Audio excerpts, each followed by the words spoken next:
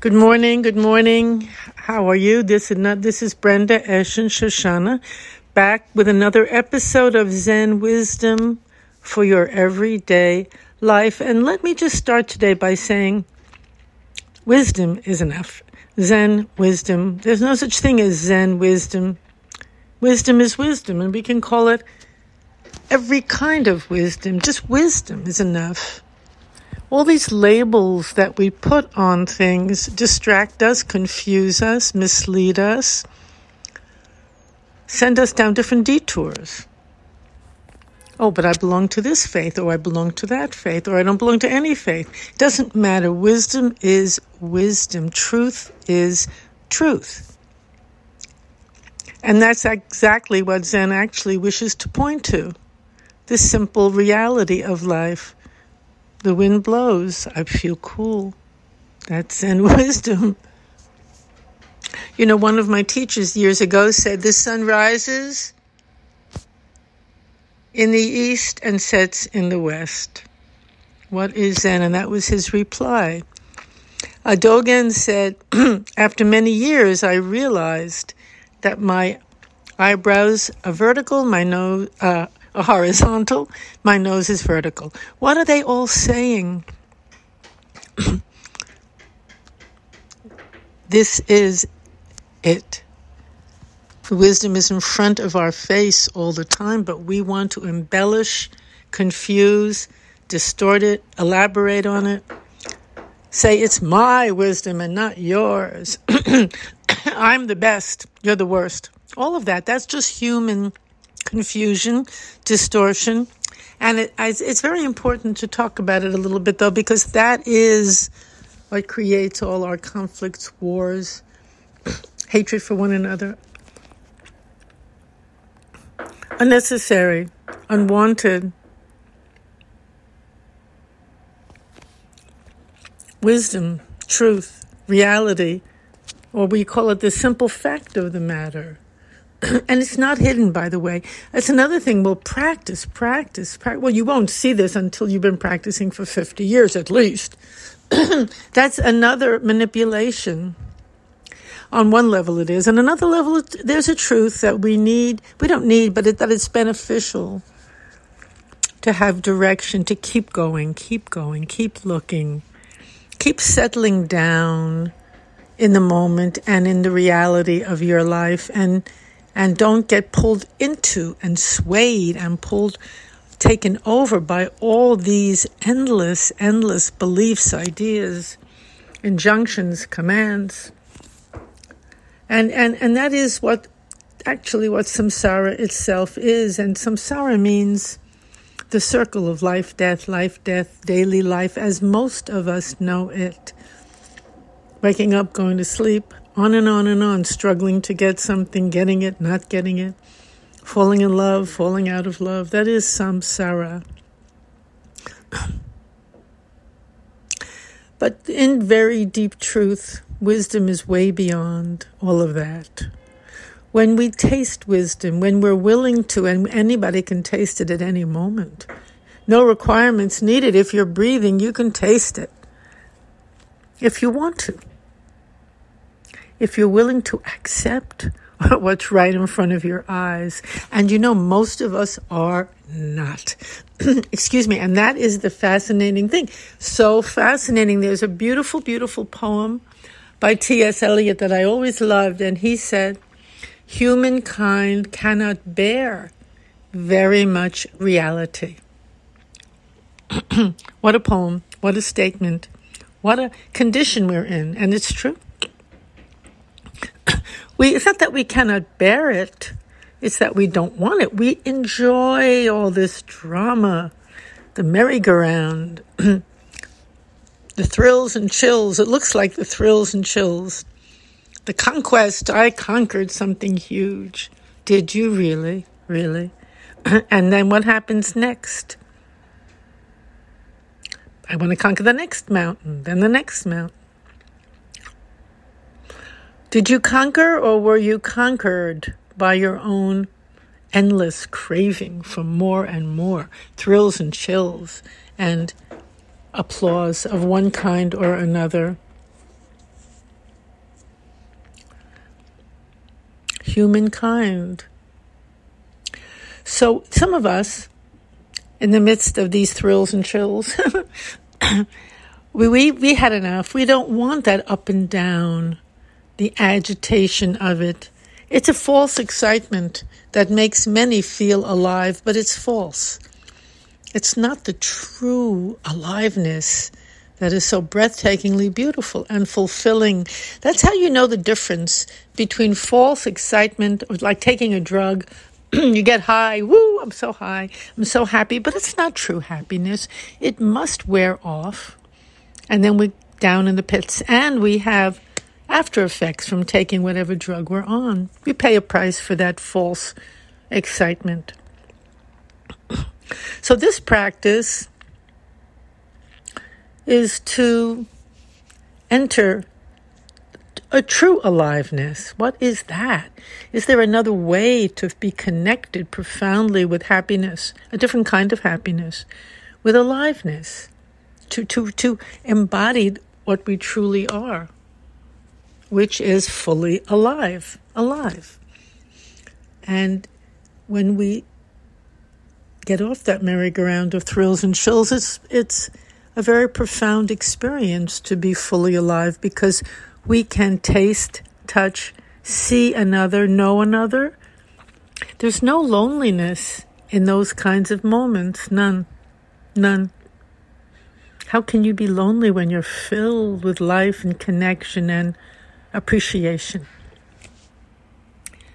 So this is a very interesting point here, and so many feel, it will be too painful to give up all these thrills and chills. I'm better than you. I'm the teacher. You're the student. You're a new student. You're a senior student. Oh my goodness. So much nonsense. On one level, maybe so, but unnecessary to dwell upon that. Because these are really false identities that we're trapped into, and we believe them. And we identify with that, and then we're really lost. We're really lost because we're setting ourselves and others up for a lot of suffering, a lot of pain, when these false identities fade away.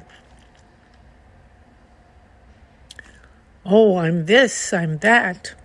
Then you get older, or the days pass, or conditions change, and you cannot fulfill that false identity. And you suffer very much. Oh, I failed now. No, you didn't fail. You cannot fail. I promise you, you cannot fail. Only the illusion has failed you. The false identity is seen for what it is. It's stripped away. We feel we succeed if we fulfill some image in our mind of how we're supposed to be or who we think we are. Then we've come home. We feel very good. Well, I did that. I played my role very well. That's really what we're saying. We don't say it in those words, but that is what it is. You're told this is who you are. This is how you're supposed to worship, how you're supposed to know wisdom, whatever it is. Whatever it is. And then you feel very good that I'm a good person. I'm not saying not to follow along with your traditions. They're very beautiful. All traditions are very beautiful, but don't fall in love with the tradition. Fall in love with what it's pointing to, what it's there for. Don't get trapped into a false identity that will not and cannot hold up.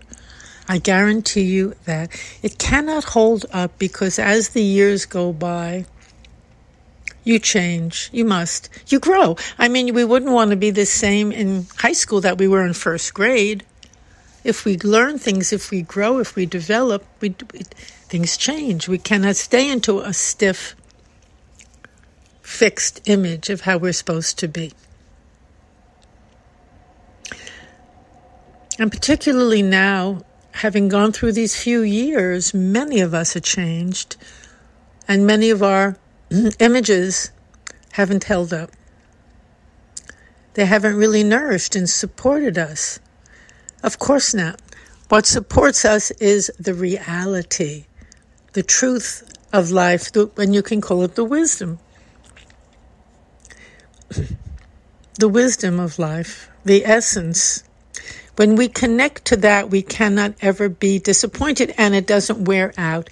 With all our different stages of life, there it comes with us. It is with us in all the stages of life. And all the phases and all the conditions, the truth is the truth. It cannot fail you. It will not. The moment is the moment.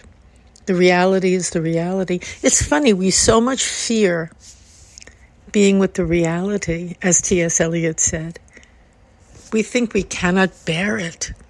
That's an illusion. We not only can bear it, we are nourished by it. And what a shock to realize that. We're nourished by the reality of life, by the truth. Now, if the sun rises in the east and sets in the west, and you want to see a sunset and you run to the east, you'll be disappointed forever. It's valuable to know, to be in alignment with the truth of yourself and of the universe. There's a beautiful phrase that very much touched me these past few days, and it just touched me to the core. And it said, "What is man that you should remember him, be mindful of him?" Wow. That is some beautiful koan and statement. Now, who is that addressed to? Who remembers? Who is mindful of man? And of course that includes women and it includes everyone. It says, who are we that we should remember